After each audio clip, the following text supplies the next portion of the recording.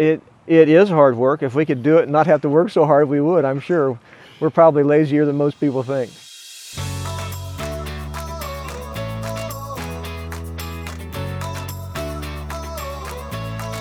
Knouseberry Farm first was a strawberry farm, and we have produce, we have ice cream, and we have a bakery.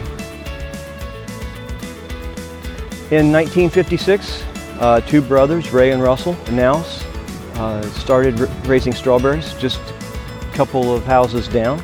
Over a period of just a few years, someone has suggested, after he tasted my mother-in-law's cookies, that she could probably sell some cookies.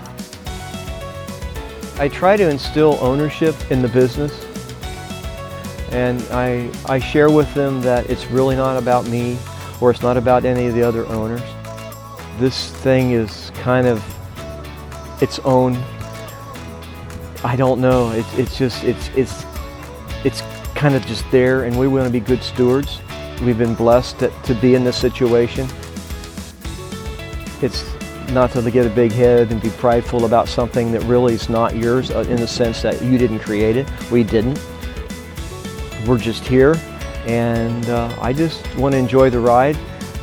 I enjoy seeing the people come. I enjoy the smiles on their faces and knowing that we're a part of making them happy.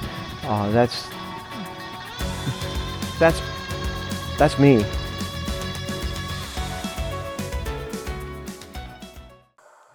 So I wanted to introduce you guys to some of the team today. This is Jade. Hi. And what do you love at Knouseberry? I love the strawberries, and their shakes are amazing. And this is Will. What do you love? I love the cheesy bread. I love everything because I love to eat, especially these. If you want to see more of us, check us out at mustseemiami.tv.